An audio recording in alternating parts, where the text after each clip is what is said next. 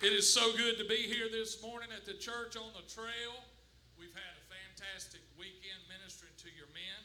I've eaten really, really good this weekend. If I joined church on the trail and was there much longer, I might have a weight problem. I tell you, they feed you good. Listen, we've had a powerful weekend in the Lord. It's so awesome to be here this morning. I love Ed and Susan Griffin Hagen. They're my kind of people. They're as real as the rain. Susan Griffin Hagen could get more done on accident than I ever could on purpose. Can you say amen, church? She makes coffee nervous. I'm talking about she gets it done. Brother Ed and me have been friends a long, long time. We played ball together. We coached ball together. We had our bumps in the road about the same times in life, and now we're preaching together. Can you say amen? Yeah. So I'm excited to be here. I'm just a preacher's kid. I've been preaching since I was about 19. My dad pastored the church in this town for about 30 years. And now he's the seniors pastor not far from here at North Highland Church. And I fell in love with storytelling at a very young age. And storytelling's taken me a lot of places. And August is coming. I'll do 100 football talks this August in 30 days. Now, I know you say, man, that sounds almost logistically impossible. It is. But I've done it for 5 years in a row. Last year, even during COVID, we spoke to 100 teams. Now, we didn't get to do it 30 days. It took 47 days last year.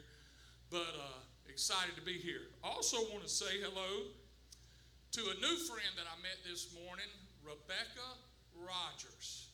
See, I showed up this morning early, and she doesn't know me from anybody. And she was cleaning out there at the coffee stand. And she dropped what she was doing, helped me find a table, helped me get situated. And she did it in such a sweet and courteous way. I tell you, you may want to remember her name, Rebecca Rogers. She's going to be a world changer. She was such a help to me. And everybody in here this morning who's over 50 years old, I want to say this to you. Quit talking about participation trophies and catch kids doing things right. We need to affirm this generation of children. We need to catch them doing things right. If you look, you can catch them doing things right and be a positive. But she's my new friend, and I wanted to tell her how much I appreciated her help this morning. Let's pray. Dear Jesus, we need your help. If your will's going to be done, it can't be us. So I pray this morning that that's exactly what happens. We're going to try our best, and I fretted over about what to preach this morning because I know how serious this is, and I know what a great honor it is to be here. But Lord, I believe I've heard from you, and now I'm asking you to do what we can't do. Lord, I'm asking you to prepare people's heart for this simple little message that I have this morning. Lord, I believe this is a true statement. The same sunshine that hardens clay melts wax. So prepare our hearts. We don't have to pray for the word to be anointed. It's already anointed. But I do pray that I will be anointed, and I pray that our ears and hearts will be ready for what you have for us. In your precious name we pray. And everybody said, amen. I got a table full of hats out there. I set those up everywhere I go. They're not for sale. If you want one, get one. If you want to make a little donation, put it in the gas jug. But the reason I do that is 150 times a year, I get in my little white Ford Expedition and I go preach somewhere for free. And the product table helps me do that. So that's what that's about. And if you want to do that this morning, that'd be a blessing. So I've lived in Central Florida twice. My dad went to Bible college at Southeastern Bible College in Lakeland, Florida when I was in the 3rd grade. He sold a business here, went 2.5 years. I lived there as a kid. And then I went to Southeastern Bible College after I graduated high school. I don't really miss Central Florida. I got a lot of people I love down there. And don't get me wrong, I love to visit Central Florida. And I got a 2-year-old granddaughter. And I'm putting money in a mason jar. And I'm going to take her to go see Mickey Mouse. I understand about Central Florida, what's down there. I'm going to do that if it doesn't really matter what anybody thinks or says. I'm going to do it. But one thing I do miss about Central Florida, I like the fall, I like to hunt, I like cold weather. You don't really get much of that in Central Florida. One thing I do miss is that every spring, about a month before baseball season starts, half the major league teams go to Arizona, the other half go to Central Florida. And it's called the Grapefruit League. And for $5, you can pick one of 20 or 25 teams and go see them play spring ball for $5. When I was in college, with your college ID, it was almost free. I can't remember, it was $1 or $2. When I was a kid, my dad was in college. I met not all, but most of the heroes of my youth. I met Johnny Bench, I met Tommy Lasorda, I met Dave Parker. I met so many guys down there at spring baseball. And it's more relaxed and laid back. They love talking to people. Well, when I went back in college, I was at Clearwater, Florida. At that time, that's where the Philadelphia Phillies have their training camp, their spring training. And I was with a guy, and he introduced me to the hitting instructor at that time. This is back in the 80s for the Philadelphia Phillies. Now, I'm not a Philadelphia sports fan of nothing. When you grow up loving the Falcons, I saw Harold Carmichael go behind the Falcons secondary so many times for a touchdown. But apart from Julius Erving, Dr. Che, I really ain't never pulled for Philadelphia, nothing. But I always liked the baseball guy for the Phillies. He was a great hitter. His name was Mike Schmidt. It just looked like, what if Marshall Dillon played baseball? He was just a cool, tall, Magnum P.I. John Wayne looking guy, and he could crush it. I always liked Schmidt. Well, we're at the training facility, and I see old Schmidt out there. I remember the year before, Schmidt was in a tremendous slump. Now, I don't know who your favorite hitter is. Well, I'd love to talk with you about it after church or of all time, but if you look at their career, at some point or another, every hitter goes through a slump. Now, at that time, I just thought, I'm going to ask the hitting instructor, how'd y'all get him out of his slump? Because he had been through a bad slump. It didn't last long, but he couldn't buy a hit. If he fell out of a boat, he wouldn't hit water. This cat could not hit. And they helped him out of it. So I was reading in Sports Illustrated where they would take this is in the 80s. I can't even imagine what they would do today. But they would take a video and go second by second, frame by frame, and they would compare his swing when he was hitting good to his swing now. They brought in sports psychologists. They spent all kind of money trying to get Schmidt out of his slump. So I asked the hitting instructor for the Philadelphia Phillies, what'd y'all do to get Schmidt out of his slump? And he said, funny you asked, that guy right there is the guy who got him out of it. And it was an older African-American gentleman who was a scout for them in the St. Louis, Missouri area, in the Midwest. He said, hey, come here. So I asked the guy who got Schmidt out of the slump, how'd you do it? I was kind of shocked. He said, I went and bought a couple of barbecue sandwiches. And I took him to a picnic table. And we just sat down and ate lunch and talked. And I said, Mike, tell me, as a kid, how did you learn how to hit? And something in that talk reminded Schmidt that hitting is just about seeing the ball and hitting the ball. I don't know how you learned how to hit. I remember how I learned how to hit. My dad had like a half a 5-gallon bucket full of these little practice golf balls, but they were wiffle balls. And he would turn that bucket upside down and sit on it. And I had one of those long, yellow, skinny wiffle bats. Y'all remember the wiffle bat? It stood the test of time. That wiffle bat's been around my whole life. Every man in this room has either been pummeled or pummeled a dear friend with that yellow wiffle bat. That thing is bad to the bone. It's only about that big around. It's hard as a brick. It's light as a feather. It's a weapon of mass destruction is really what it is. But my dad would sit on that bucket and he would just soft toss those wiffle balls. And I would take a step. He would say, squash, I think it was squash the spider. No, crush the egg, squish the bug. Take a step and turn and just swing. And I was a little goofy kid. At first I ain't even touching the ball. Then finally I start nicking the ball, and matter of a week or two, I'm sending those balls to the chain link fence in our backyard. When things are awkward, when things are dark, when we really are in a position where we don't have anything to compare it to, what do? Well, we do what Schmidt did. We go to the beginning. We go to the beginning and we learn what to do when we're in a slump, when things are weird, when things are different, when things don't make sense. So we're going to go to the very beginning today. If you have your Bibles or device, I'm reading for Genesis chapter 1, verse 1. And in the beginning, God created heavens and the earth. Now the earth was formless and empty, and darkness was over the surface of the deep, and the Spirit of God was hovering over the waters. And God said, "Let there be light," and there was light.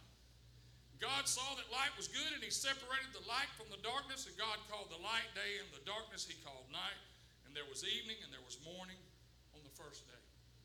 So in the very beginning, the earth had three issues that we can identify with. First of all, it was formless. There really was, in the lack of structure doesn't bring emptiness a lot of times, it brings chaos. You ever pulled up to a red light and it ain't working? And the policeman hadn't got there yet? And there's people at all four. You don't really know what to do. Should I go? Should I let them go? It's that feeling. But the earth was formless. What do we do when our life is formless?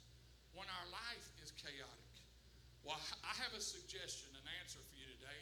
We're going to get back to Genesis 1, but it's a story from my childhood. Matter of fact, it's answer number 3 from a question I heard when I was 10 years old on the ABC Wide World of Sports. Now, some of y'all have no idea what I'm talking about, but some of you do. See, on Saturday, when there was no cable, there was no internet, there was no YouTube, there was no ESPN, there was this show, the ABC Wide World of Sports, and they covered all kind of craziness. How many of you remember that it showed in the intro that guy Reckon coming down that ski slope? I wonder, did that guy live? Somebody Google if that guy lived through that. I mean, this guy just blew it and they had the theme, and they wore these mustard yellow blazers. Well, there was this guy that really appeared on the Wide World of Sports more than anybody else. He was their number 1 draw. And I loved to watch it when he was on there. Now, during COVID, I'm sure you did the same thing. You probably found things to watch on TV you never watched. I finished my first marathon during COVID. I did Seinfeld marathon. It took about 3 weeks and some discipline, but I did. I finished that marathon. But, I found this thing called the X Games on ESPN. There wasn't nothing else on. I got tired of seeing them play cornhole and poker, so, I want to see something, that requires athleticism. So it's the X Games, and, man, they're doing all kind of crazy stuff. These guys are on skis and snowboards, but my favorite part was the motorcycles. Man, these dudes ride these motorcycles, go up, flip 14 times, come back down. It was fantastic. We didn't have the X Games. See, we had this one dude, and he took an old street Harley Davidson, and he knocked a bunch of stuff off of it. And he painted the gas tank red, white, and blue. And he got him a white leather outfit and a cape. And he used to jump stuff. His name was Evel Knievel. He was a daredevil. Now you got to remember, when Evel Knievel jumped something on the Wide World of Sports, there was no cable, there was no ESPN, there was no YouTube, there was no way when I was 10 years old to record a television show. So when something happened live, you better watch it. You wouldn't see it again for 7 or 8 years. Well, Evel Knievel announced when I was 10 years old that in about 5 weeks in Wembley Stadium, he is going to jump 13 Greyhound buses on that Harley Davidson motorcycle. It's all we talked about. for 5 weeks. As a matter of fact, some of us went and got some of our mama's old towels and got clothespins and made us a cape. Some of us built ramp with bricks and blocks and an old piece of plywood, and we would jump. Y'all remember that? Is there another man in here with enough? You're securing yourself enough to admit you made a cape and you jumped? Yeah, we did that. Yeah, we did that. There you go. So it comes the day of the event. My mama made snacks. My whole neighborhood's at my house. We got Kool-Aid and them sorry little flour cookies. Y'all remember the flour cookies at 3,000 for 47 cents? They had no taste. You remember them little flour cookies had the hole in them? They were terrible. It's like, Mom, get some Nutty Buddies or something, a Pitter Patter. Good gracious. We're getting ready to watch Evel Knievel, not on a Knicks game's motorcycle, on a street Harley Davidson, jump 165 feet over 13 Greyhound buses. You couldn't drive another person in Wembley Stadium with a sledgehammer and a cold chisel. The whole world is watching. Now, if you've ever seen Evel Knievel, you know he comes out on a little trick bike and rides a bunch of wheelies and does some donuts. He has them revved up. Then he gets on the old hog that he's going to jump the buses with.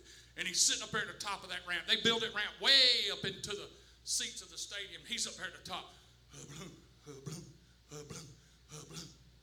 He's done 8 or 10 tests. My head's about to explode, man. Dude, jump the buses. And ABC, Wide World of Sports, Frank Gifford, in his mustard yellow blazer with a microphone that long, pulls his cord over and asks Evel Knievel 3 questions. The answer to question number 3 is what we do when our life is formless. Question number 1. He said, Evel, how fast you going when you go down that ramp? Evel said, I don't know. We knocked the speedometer off of it. I ain't got no idea. I just go fast as I can. It kind of embarrassed Gifford. I mean, the whole world's watching. He just blew question number 1. Then in question number 2, he says, well, I noticed when you get about halfway across, you pull up on the front tire. How do you know when to do that? Evel was like, I don't know. I don't count buses or nothing. I just, when I feel like I need to pull up on the front end, I pull up on the front end. Gifford's 0 for 2. He's embarrassed, but he rallies on question number 3. He said, Evel, let me ask you this. What is going through your mind when you go down that long tramp? What he said, I'm 55, he said, when I was 10 years old, and if I live to be 110, I'll never forget it. He said, we take a tape measure and we pull to the very center of the long tramp. And he said, we take 2 pieces of duct tape and we make an X. He said, the only thing I'm thinking is not how fast I'm going or not when to pull up on the front tire. He said, the only thing I'm thinking is drive that tire through the X. He said, because if I miss it this far on the long tramp, 165 feet and 13 buses later, I'll miss the entire landing ramp. Drive through the X. What Evel Knievel's really saying is, do what's most important first with passion and excellence. Now, Evel Knievel's X looked like this. Ours looks like that. When things are formless or chaotic or there's nothing to compare it to, what do? We fix our eyes on Jesus Christ, the pioneer and perfecter of our faith. What do when we're in a spot we really don't know what to do? Do what's most important first with passion and excellence. Seek first God's kingdom and his righteousness, and then the other things will work themselves out. We walk to the cross. We bring people with us to the cross. We point people to the cross. We live and hope. Our dreams all begin, end, and exist in the cross of Jesus Christ. So if your life is a little formless, I would say go back to the beginning. When you first got saved, remember how you wept when God wiped wiped your heart clean for the first time? Remember how excited you were to share with people? Go back to that point. So he said the earth was formless and the earth was empty. What do we do when our life seems empty, like we're just going through the motions? Like we're just running like a hamster on a wheel. We're putting forth the energy, but it doesn't seem like we're getting very far. Our life just seems empty. It's like we need something new to happen. Well, let me tell you what brings fulfillment in life. There are things that bring temporary fulfillment. But let me tell you what does not bring fulfillment long term. Money. You see, how can you say that? You don't have any money. You're right. Well, how do you know? Because the people in this country that have the most money, when I look at their lives, they don't seem very fulfilled. Power, achievement, those things surely bring fulfillment. I'm sure they do temporarily. But the most powerful people in the world who've achieved the most, their lives don't seem long-term fulfilled. There's one common denominator if you travel this whole world of people who are fulfilled. And you may tell you what it is. People who are giving of themselves to serve other people. They are the most fulfilled people on this earth. So if your life seems empty, what are you giving? Or you say, Lee, are you preaching about tithes? No, I'm not even necessarily talking about money. I'm talking about of yourself and your giftings and your giving to the kingdom. I didn't have time to say this morning, but I'll say it now. See, some of you are receiving information, you're receiving good instruction, you're receiving biblical knowledge, but you're not giving. You have no release. Now, there is a medical term for when you only take in and you have no release. And that term is called constipation. It's not a very spiritual thought this Sunday morning, but it's as true as anything I've ever said. And I run into people all the time who are spiritually constipated. They are miserable. They have become professional analysts, and they have become professional spectators, and they wonder why they're not fulfilled. I talked to a boy that grew up in my youth group Friday on a golf course who is looking for a church. I gave him one piece of advice, unsolicited. He didn't ask me, but I was glad to tell him. I said, quit going to church after church looking for a church that will meet all your needs. And go find a church that has a need you can meet. Because if you go start feeling a need in a church, you're going to buy in, your family's going to buy in, your kids are going to buy in, and you're going to be the happiest church-going person in Columbus, Georgia. Because your life will be a lot of things. It'll be busy, but it won't be empty. So when our life is formless and empty, and then it says darkness was on the earth. It was around. Listen, I've read books on spiritual darkness. I've watched movies on spiritual darkness. I've listened to podcasts on spiritual darkness. I'm not an authority on spiritual darkness, nor am I making light of your spiritual darkness. But I can save you some time and money and brain cells when it comes to the topic of spiritual darkness. Are you ready? A little bit of light defeats all darkness. Just a little bit of light. And our Savior is the light of this world. And he's informed and instructed us and given us the ability to be lights in the darkness. So quit studying the darkness and start moving toward the light. Because the light defeats darkness. Quit talking about the darkness. Quit worrying about the darkness. And when you see a little light, move toward it. And the closer you get to the light, the smaller the darkness in your life is going to become. And the power the darkness has in your life is going to let loose. I did a revival last September in La Vernia, Texas. I love Texas. Now that part of Texas, they put every food known to man in a tortilla. Now, I love the food of Columbus, Georgia. I grew up here. We got the best barbecue joints in the world. I don't care what nobody says. There's 10 barbecue joints in Columbus, Phoenix City that are better than any one we have in Birmingham.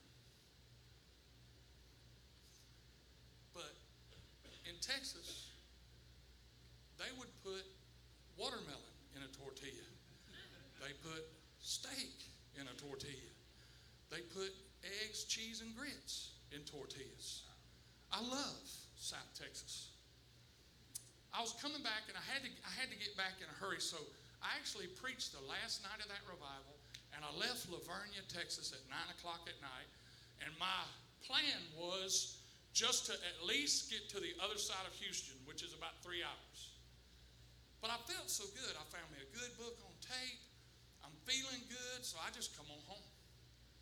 I'm driving across that flat. I don't know if you've ever been to Texas. It's so flat. And I'm probably an hour out of Houston, and I see lights. There weren't very many lights on I-10. And I saw some headlights, and I just had this thought. I wonder if I look at my odometer the minute I see a light, how far would I travel before we cross paths?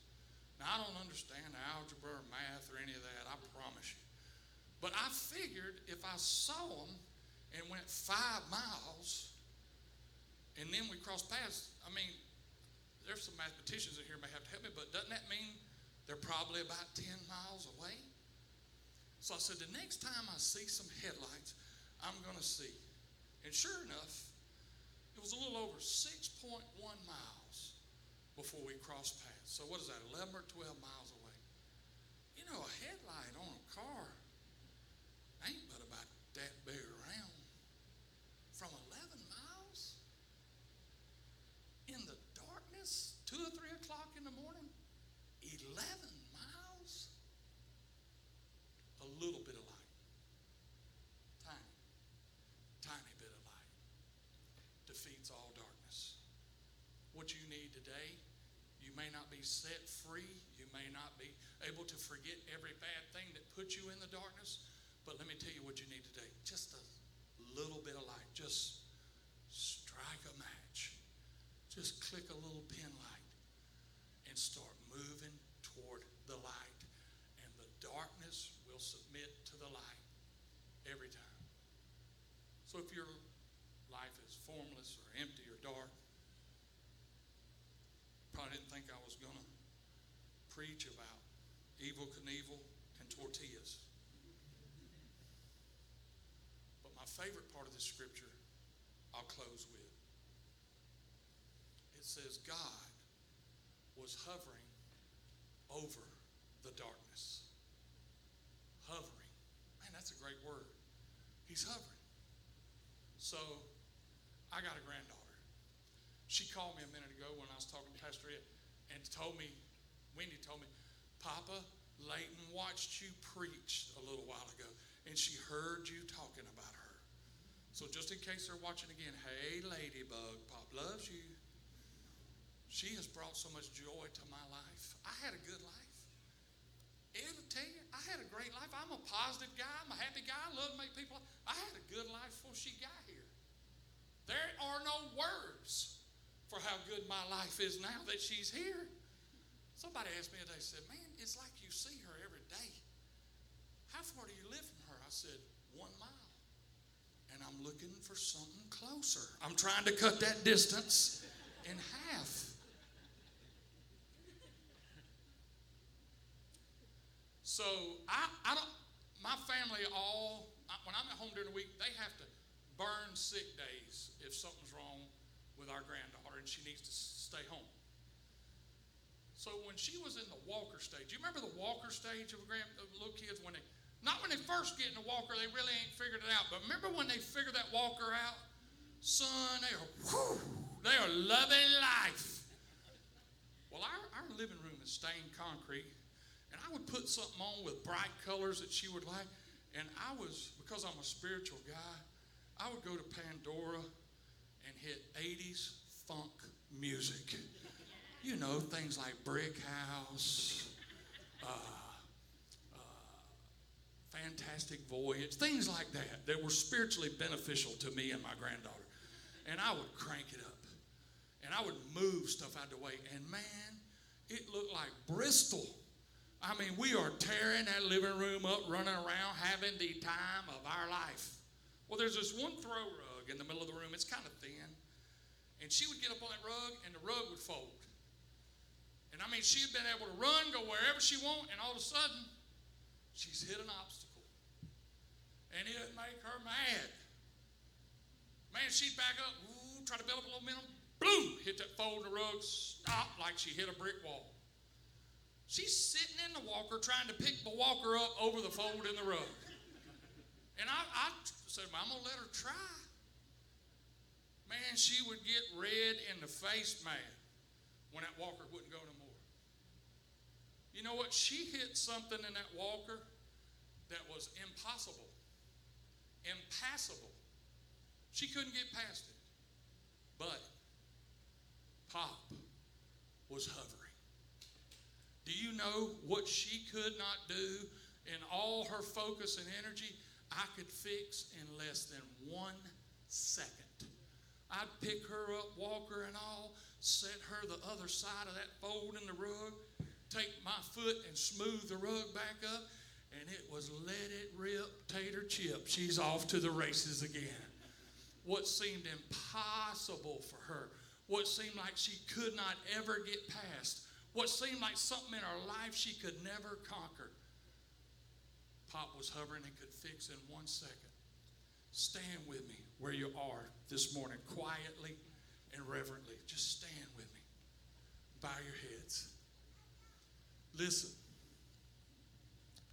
I'm not making light of any darkness that you're going through. You say, Lee, I love your cute little Evel Knievel stories and all that, but you have no idea what I'm going through. You're exactly right. I ain't got no clue what you're going through. Say, Lee, it would be impossible for you to sympathize with what I'm going through. You're right. Maybe impossible for me. But the scripture very plainly says we've not been given a high priest who can't sympathize with us. You say, Lee, man, my darkness is here because of abuse. Christ knows what it's like to be abused. Lee, my darkness is in my life because of abandonment. Christ knows what it's like to be abandoned. Lee, the people that I was counting on the most let me down at the worst moment of my life. Christ knows that feeling. I'm not making light of what you're going through. I'm just here this morning to try to encourage you and give you a little hope and maybe make you laugh if it's been a long time since you laughed, and let you know whether your life is formless, empty, or dark. God is hovering. And what seems impossible for you and what people keep telling you is impossible, God can fix in 1 second. He can set you on the other side of what's happening in